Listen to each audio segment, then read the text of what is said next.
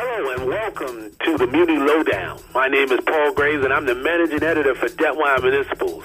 Joining me today is our deputy editor, Seth Brumby. Usually there's a few more people joining us, or at least a couple more.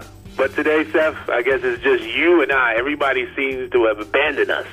Well, I think, yes, they're on vacation, but one of them is also fleeing a hurricane right now down in Florida, which seems to be a big topic of conversation over the past couple of weeks.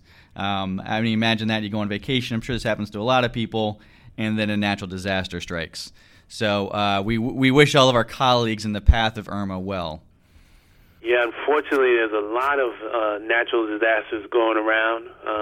You have wildfires on the West Coast. You have the largest earthquake in the last 100 years in Mexico that just happened, and Hurricane Irma that's still causing damage going through the Caribbean. You have Hurricane Jose right behind that could cause some significant damage as well. And then on the eastern coast of Mexico, you have Hurricane Katia. So there is a lot going on the front of natural disasters. I think you forgot Harvey there, too. Did you forget Harvey also? Harvey was there. Harvey's already passed, but yes, you're right. I mean, at least in the last week, you can certainly include that. So, yeah, a lot of hurricanes. I can't seem to remember this many at one time. I know this gets into a real touchy issue with climate change and people that believe it and people that don't believe it. I think it's just more that this is a lot to deal with all at once. So, and clearly something is going on because this is unusual. But these will all be things that we track. But specifically, I wanted to just offer a couple of comments on Hurricane Irma in terms of the impact on Puerto Rico. As many of you, if not all of you know that are listeners, we have a reporter down in Puerto Rico, Severa Negres-Precioni. She's fine. She's healthy. Only has limited electricity, but otherwise her spirits are good. We were able to get some reports back from her. And the big issue is going to be how the Puerto Rico Electric Power Authority deals with the power outage that exists now. There are about 70% of their clients are without power. Fortunately for them, in terms of their manufacturing and industrial sector, most of those folks have their own emergency water and power, so they're able to persevere. Now, the other part of that is that they can deal with an outage for a short period of time, but if this extends longer than a week, this could get very problematic. And just in general, they need to have the power running for everybody to be functioning. So this is probably going to be a very critical week. And then on top of that, we just talked about this, the next hurricane that's following it, and it's in Irma's path, Jose. Don't know yet whether it's going to be hitting Puerto Rico, but, one thing to keep in mind is that it ended up that this was just more of a tropical storm type damage for Puerto Rico than a full hurricane. So if tropical storm damage caused 70% of Pepper's clients to be without electricity, doesn't really seem to bode well to dealing with any future issues. And then on top of that, over the last 5 years, they've lost about 5,000 highly skilled technical workers.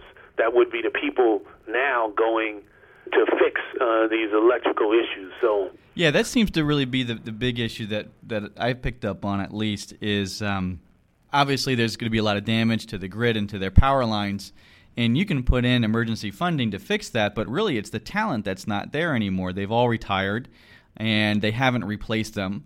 So even if you did get all the funding that you needed to reconstruct and even improve a lot of the infrastructure on the island, you don't have the skill set to do it.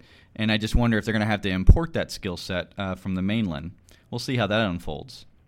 Right, and we'll probably know by this time next week when we come on with our next podcast, we should probably have a better sense of how things are going.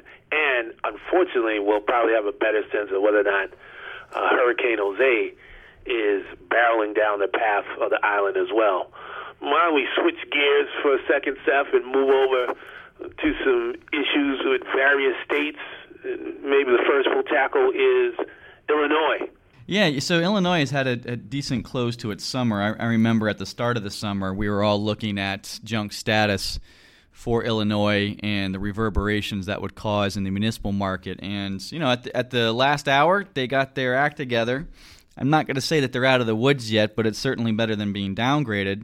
They're still investment grade, largely because they were able to get a budget together. I believe it was in early July.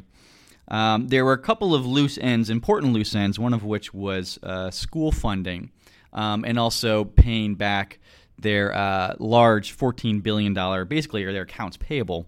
Rauner announced this week that he will agree to issue $6 billion in general obligation bonds to reduce that $14 billion backlog. They believe they're going to target interest of 6.5%, which is a lot, particularly on a tax-exempt basis. But that's going back to pay down 12% payables. And it's interesting. He had a quote. He said, "We're choosing to exercise borrowing authority because it's better to have Wall Street carry our debt than Main Street." And I would agree that it's certainly better to extend and pay back your accounts payable, your short-term debt, and pay it back using long-term debt. That's obviously just financial basics there. But it always amazes me that Wall Street has this kind of negative connotation with a lot of, particularly in public finance. And the truth is, this is why kind of Wall Street exists, to help you pay down your backlog. And I'm sure it'll be pretty soon where they're the villains again. But right now, I think they seem to be contributing to Illinois coming out of its cycle of distress. The state has had a knock-on effect. Rather, the state's ability to get its books together has had a knock-on effect, particularly for the Chicago Board of Education and their debt, which has rallied over the past, I would say, month, thanks to the budget. But also the agreement between Rauner and the state chambers, which basically allow CBOE to raise some revenue to put into its pension funds, which it really is the big problem for CBOE at this point in time. Won't get into too much of the details, but the agreement essentially allows property tax raises to support the teacher pensions. Good news all around for Illinois, certainly better at the end of the summer than it was at the start of the summer. We'll see how the market treats their debt issuance. $6 billion is a lot of paper, and 6.5% is a good yield, so we'll see how that goes. I'm not quite certain on the time frame yet, but we'll be monitoring that, of course. This is all very interesting because, look, first, I totally get the 6.5 versus 12. It makes a lot of sense. The part that gives me some pause is that this is long-term debt that they're using to affect this transaction. And this long-term debt is supposed to be used for infrastructure. It's not intended to help pay down operating expenses.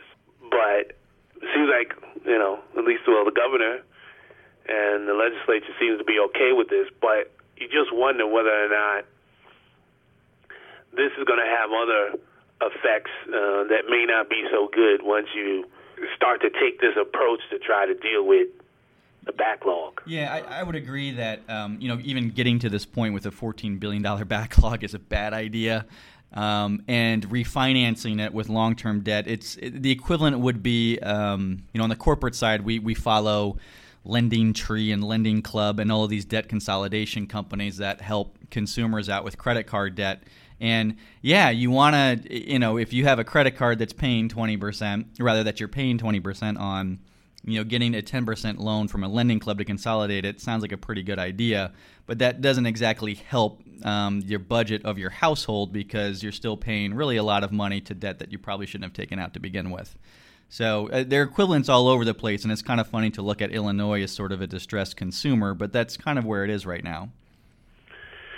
Yeah, so we'll see how this continues to unfold, but it's just, it's just interesting, the way the governor and everybody's presenting this as an opportunity, and it's an opportunity to pay down your bills, and that also means the opportunity cost is that other infrastructure projects, which is what really needs to get done with these bonds, are going to have to be sacrificed, and the this is always interesting because politically, Governor Brown is probably not going to be around when they need that borrowing capacity to do something else that might be important in terms of from an infrastructure improvement point of view. Again, I'm not making a value judgment on it. I'm just saying that it's just interesting that you're not hearing more about the opportunity cost that's been taken here, and we're given, certainly the positives on it. But we'll see. We'll see. I don't want to be, a naysayer today. We have enough going on to get people in a down mood. So why don't we move on to Connecticut and Hartford in terms of there's a bit of news going on there this week. So you have Governor Daniel Malloy, a Democrat, who's not running for re-election this November, just put out yesterday, we're taping this on Friday morning, September 8th for everybody, but yesterday, Governor put out a compromise budget proposal for fiscal year 18 that started on July 1st. So for those of you that are unaware, there are two states in the country that don't have budgets at this point. Wisconsin is one, and Connecticut is the other. A couple issues that have been causing a delay with the Connecticut budget are what's going to happen with municipal aid and what's going to happen with municipal contributions, or should I say pension contributions by municipalities. So part of the framework that Governor Malloy put out yesterday increased some municipal aid and also decreased the municipal contributions to pensions. So we have that as part of the framework. Then yesterday as well, Mayor Luke Bronin of the city of Hartford posted a letter. It was kind of interesting how he did this. He posted it on the Twitter, basically the social media, about Hartford's situation in that if they don't get more aid from the state within the next 60 days, and or if a budget isn't put together by the state, that they're going to be filing for Chapter 9 bankruptcy. And Mayor Bronin, he laid out three options in his letter. And those three options were, you can do nothing, and they'll be filing for Chapter 9. You can provide short-term aid, which is another option, but then that really doesn't solve the problem. Then the third option is to take what he calls comprehensive reforms, including ways to lowering labor costs, including what is probably of most interest to us, seeking some sort of bondholder concessions. So there's a few things going on here in terms of what they're looking for. Oh, I should mention one other thing, which is really important with a lot of these capital cities in the Northeast, getting some relief around tax-exempt property and trying to get payments in lieu of taxes for that tax-exempt property. The Hartford situation, the letter, correct me if I'm wrong, but I'm pretty sure that for Hartford to file for Chapter 9, it actually needs authorization from the governor to do so. Correct. And it's kind of, I don't know how you plan on filing for Chapter 9 if the governor doesn't feel like approving it and also doesn't feel like giving you short-term liquidity or funding for your schools or funding for your pensions. It's pretty much in Governor Malloy's hands. My guess is if the governor really didn't want to do anything about it, the city will probably just start defaulting on its debt. And within the next 60 days, I believe it has some coupon payments, but importantly, it has some short-term debt I want to say it's about $20 million, maybe between $20 and $30 million coming due. And if they default on that but can't seek bankruptcy protection, the only thing I can imagine is creditors sue them for a writ of mandamus, which we saw in Harrisburg prior to its ill-fated attempt to file for Chapter 9. But that's the way I see this going. I don't know if a Chapter 9 fine is really imminent unless we hear something from Malloy's office saying that it's okay for them to do so. Maybe this letter was Hartford's way of saying, can we file for bankruptcy without directly asking that? I'm not quite certain, but again, like we'll see how this one unfolds also. Right, and so to the audience, the key here is where's Malloy on this, and that's not quite clear. He's talked around it. He's talked about the need for the city to have a restructuring. Whether or not he supports a Chapter 9 bankruptcy, I guess we will find out within the next 60 days. Yeah, he could pull a Governor Padilla on creditors, which is when Governor Padilla finally decided that he wasn't going to run for re-election in Puerto Rico, he decided to default on all the island's debt. And, maybe Governor Malloy takes the same stance. I'm not running for re-election, so let's just stop paying our creditors and see what happens and have somebody else clean it up. Well, it does free him politically to do whatever he wants to do without having to worry about repercussions, right? So, correct, yeah. Who knows? That is a wild card that we should pay close attention to. But let's move on to other news, Seth, with the Commonwealth of Pennsylvania. Yeah, Pennsylvania is an interesting state. It's supposedly has a budget, and I say supposedly because it has agreed on how much money it's going to spend, but it has not yet agreed on how much revenue it's going to bring in. There's been a couple of different proposals flying around. House Republicans came out with a revenue package which basically involves tapping various accounts throughout the state that or I'll just call them dormant for the time being. They're not dormant, they just haven't been drawn on. And they want to tap these 218 accounts to fill the state's $2.2 billion deficit. The lion's share of the money would come from two funds, an infrastructure fund and also from a fund dedicated to the environment and hazardous cleanup. You'd also have some money coming from job training and from 9/11 improvements. That's what the House Republicans want to do. It would preserve the state's ability to not raise taxes. The Senate has proposed a tobacco bond of $1.2 billion. What basically that is a securitization of annual tobacco revenue from the manufacturers of cigarettes pursuant to a master settlement agreement with the Pennsylvania Attorney General in 1998. A lot of states have done these tobacco securitizations, but to do a bond for tobacco securitizations to fill a budget hole is really not the best use. It's deficit financing essentially, and I can't imagine that being really a great proposal for the state. And the Senate also wants to raise taxes or severance tax on natural gas produced within Pennsylvania. Then you have the Auditor General who wants to legalize marijuana and bring in additional $200 to $300 million in tax revenue. Apparently marijuana legalization has worked out well for Colorado in terms of its revenue. He cited the success over there and how much money it's brought in for the state. I haven't really seen any ballot measures or any really big grassroots movements, if you'll pardon the pun, for legalized marijuana in Pennsylvania. But they need to close their budget deficit, even though they apparently already have a budget. So it's very confusing at this point. Yeah, I just wonder whether, just because it worked in Colorado, I don't know if it works, if the cultural dynamic is the same in Pennsylvania for it to work. I mean, I think that'll be interesting because, Colorado had a history of, trying to get... libertarians, maybe? I think that might be the word that we're looking for how they were able to pass marijuana legalization, just the... people wanting to be free from any government interference in the choices that they make. I haven't quite seen that movement in Pennsylvania.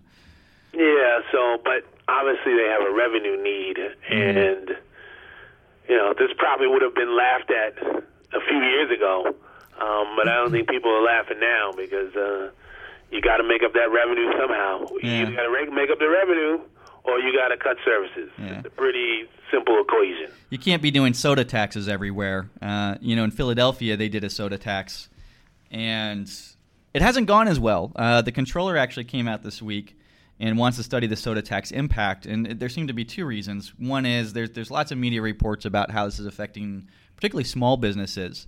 Family pizzerias that have been around for a generation or two. It's just too expensive for them, so they're closing their doors. And it's also, the revenue is below projection, so has it really helped the city at all? And, there's in other areas, too, the soda tax has been subject to some lawsuits. So, people do have to get creative in how they're going to raise revenue, i.e. create taxes or cut services. And nobody's quite figured out the right formula yet. Yeah, the soda tax is I always have conflicted feelings about that because I can't think of a good reason to drink soda, right? I can't think of any health benefits other than the fact if you want to burp, I guess you need seltzer. Well, yeah, you get some club soda if you need to do that. Right, but other than that, I can't think of any kind of benefit. But at the same time, do you want the government coming in and pretty much, it's either something whether it should be legal or illegal, but to kind of force people or to make it punitive, that's a tough one. But but I guess we have that's what sin taxes are. So this is gonna, because remember this played out in New York, right? When Mayor Bloomberg tried to get a soda tax, and that. Yeah, and New York City got the nickname of the nanny state because there are a bunch of other things that Bloomberg was trying to do at the same time, regulating salt on tables in restaurants. We managed to ban trans fat, which was probably a good idea, but throwing up the calories per meal on any franchise restaurants, those are all done under Bloomberg. Yeah, so that debate's gonna go on for a while. But all right. Let's switch gears again, and you had mentioned, Seth, Hurricane Harvey before, and I know internally we're looking at a particular sector where we think that the effect could be substantial, and that's with the Texas Municipal Utility Districts, a.k.a. MUDs. If you're familiar with the market, you're probably familiar with Texas MUDs. If you're not familiar with the market, this probably sounds like I'm talking a foreign language. But basically, in Texas, they have these MUDs that are basically put up to provide utility infrastructure for new developments and new housing developments. And they collect property taxes from those houses that pay off bonds that have been issued. So let's say you want to start a new housing development somewhere outside of Houston. You start a MUD, you issue bonds, and to the extent that you have development, those property taxes coming from the assessed value that's calculated every year, those are providing property tax revenues that pay off the bonds. Typically, a lot of these districts, Seth, are very small. They could be $5 million, $10 million. We've seen some estimates that are about, just so you have a context, 500 MUDs around the 5-county area surrounding Houston. So, once you understand that, and once you start to think about some of these areas within Houston and within those counties surrounding Houston that were in the disaster area, it does bring into question how are these MUDs going to manage how are they going to perform going forward. Now, the good news is that there's probably little to no near-term impact. And, for example, a lot of these MUDs have debt service payment dates on September 1st. Those payments were already taken care of. That money was already set aside, so that's not the problem. Here's where the problem could potentially be an issue for these MUDs. To the extent that a MUD is in a disaster area, the current disaster area, that particular MUD can ask for a reappraisal, right? And that reappraisal would obviously lead to lower assessed valuations. Lower assessed valuations means lower property tax revenue received. And I'm not going to get into all the mechanics of it, but typically the assessed values are as of January 1st. So if a MUD wanted to do a reappraisal, and let's say they wanted to do a reappraisal now based on damage from Hurricane Harvey, then the assessed value would change as of whatever date of the disaster. So let's say it was declared on September 5th. From September 5th through the rest of the calendar year, the assessed valuation would be lowered, and then you would kind of combine that to figure out what the new assessed valuation would be, and in turn, how that would impact property tax revenues. So to the extent that these MUDs are still there won't be an issue. But to the extent that these MUDs go away or people decide not to come back, you're definitely looking at an assessed valuation hit. But we probably won't have a good sense of that until probably this time next year, when all the emotion and everything else is gone from the situation, and you can figure out, well, who's actually staying, what's actually happened to the assessed valuation. And the other component to this is what were the tax rates, because you could only tax up to a certain amount in a MUD. So to the extent that a MUD had a higher tax rate, they don't really have much room to maneuver up. So there are a couple of variables in play, but the big picture thing for people to take away from this is that there could be an issue as we go out 6 to 12 months with Texas MUDs. So, from a credit perspective, it's an interesting situation, and it calls to mind the Florida CDD. Florida CDDs are very similar, Paul. They're you have a plot of raw land and you want to mow down the trees and put some roads and pipes out there. You issue CDD bonds to do it, and those went through a restructuring phase, I would say about 5 to 7 years ago after the housing crisis in Florida. And the way that I had looked at that, and the way that we found distress in the CDD bond issuance, was to take a look at the vintage and what years the bonds were issued. And the ones, as you get closer and closer and closer to kind of the housing fallout, those were the bonds that were most likely to default, not only because the underwriting might have been worse, and that was the source of distress in Florida, not Texas, but because there was less development there and less people in those developments. It was much harder for those CDDs to recover. And if we look at Texas, the underwriting might have been better. But if I take a look at the more recent vintages and recognize the fact that that might have less development than some of the older vintages where there's deeper roots with those communities, I think from a credit perspective, at least from my own standpoint, I'll be taking a look at the most vintage MUDs to see how those perform over the next 1 to 2 years. And right, and then there's the other issue of, there's been discussion of maybe that Houston and the suburbs around it overbuilt. And to the extent that these MUDs are in areas that are deemed not worth rebuilding, then that brings out another question of, well, what do you do with the bonds if you're not going to rebuild in that area? Because obviously that's going to mean that the assessed valuation is not going to be as high. So I just think it just raises a lot of questions. It doesn't mean that it can't all work out. And everybody, we're not trying to say that everybody won't be made whole, but there are a lot of small MUDs, and it's not inconceivable that you had a MUD that just got overrun with water and they're not going to build back there. We're not, trying to sensationalize this by just bringing that up as a possibility and something to look at. But Seth, maybe we want to close it out with some of our recent work that we've done in regards to Hurricane Harvey and trying to figure out,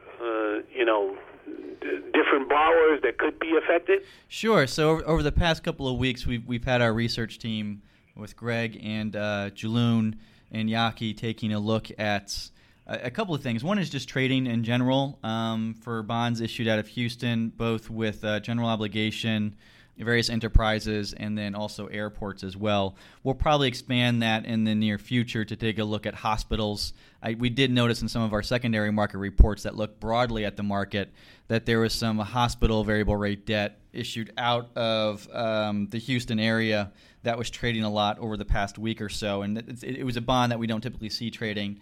But this week we actually updated our first report on Harvey, which took a look at independent school district debt in the 4 counties surrounding the Houston area.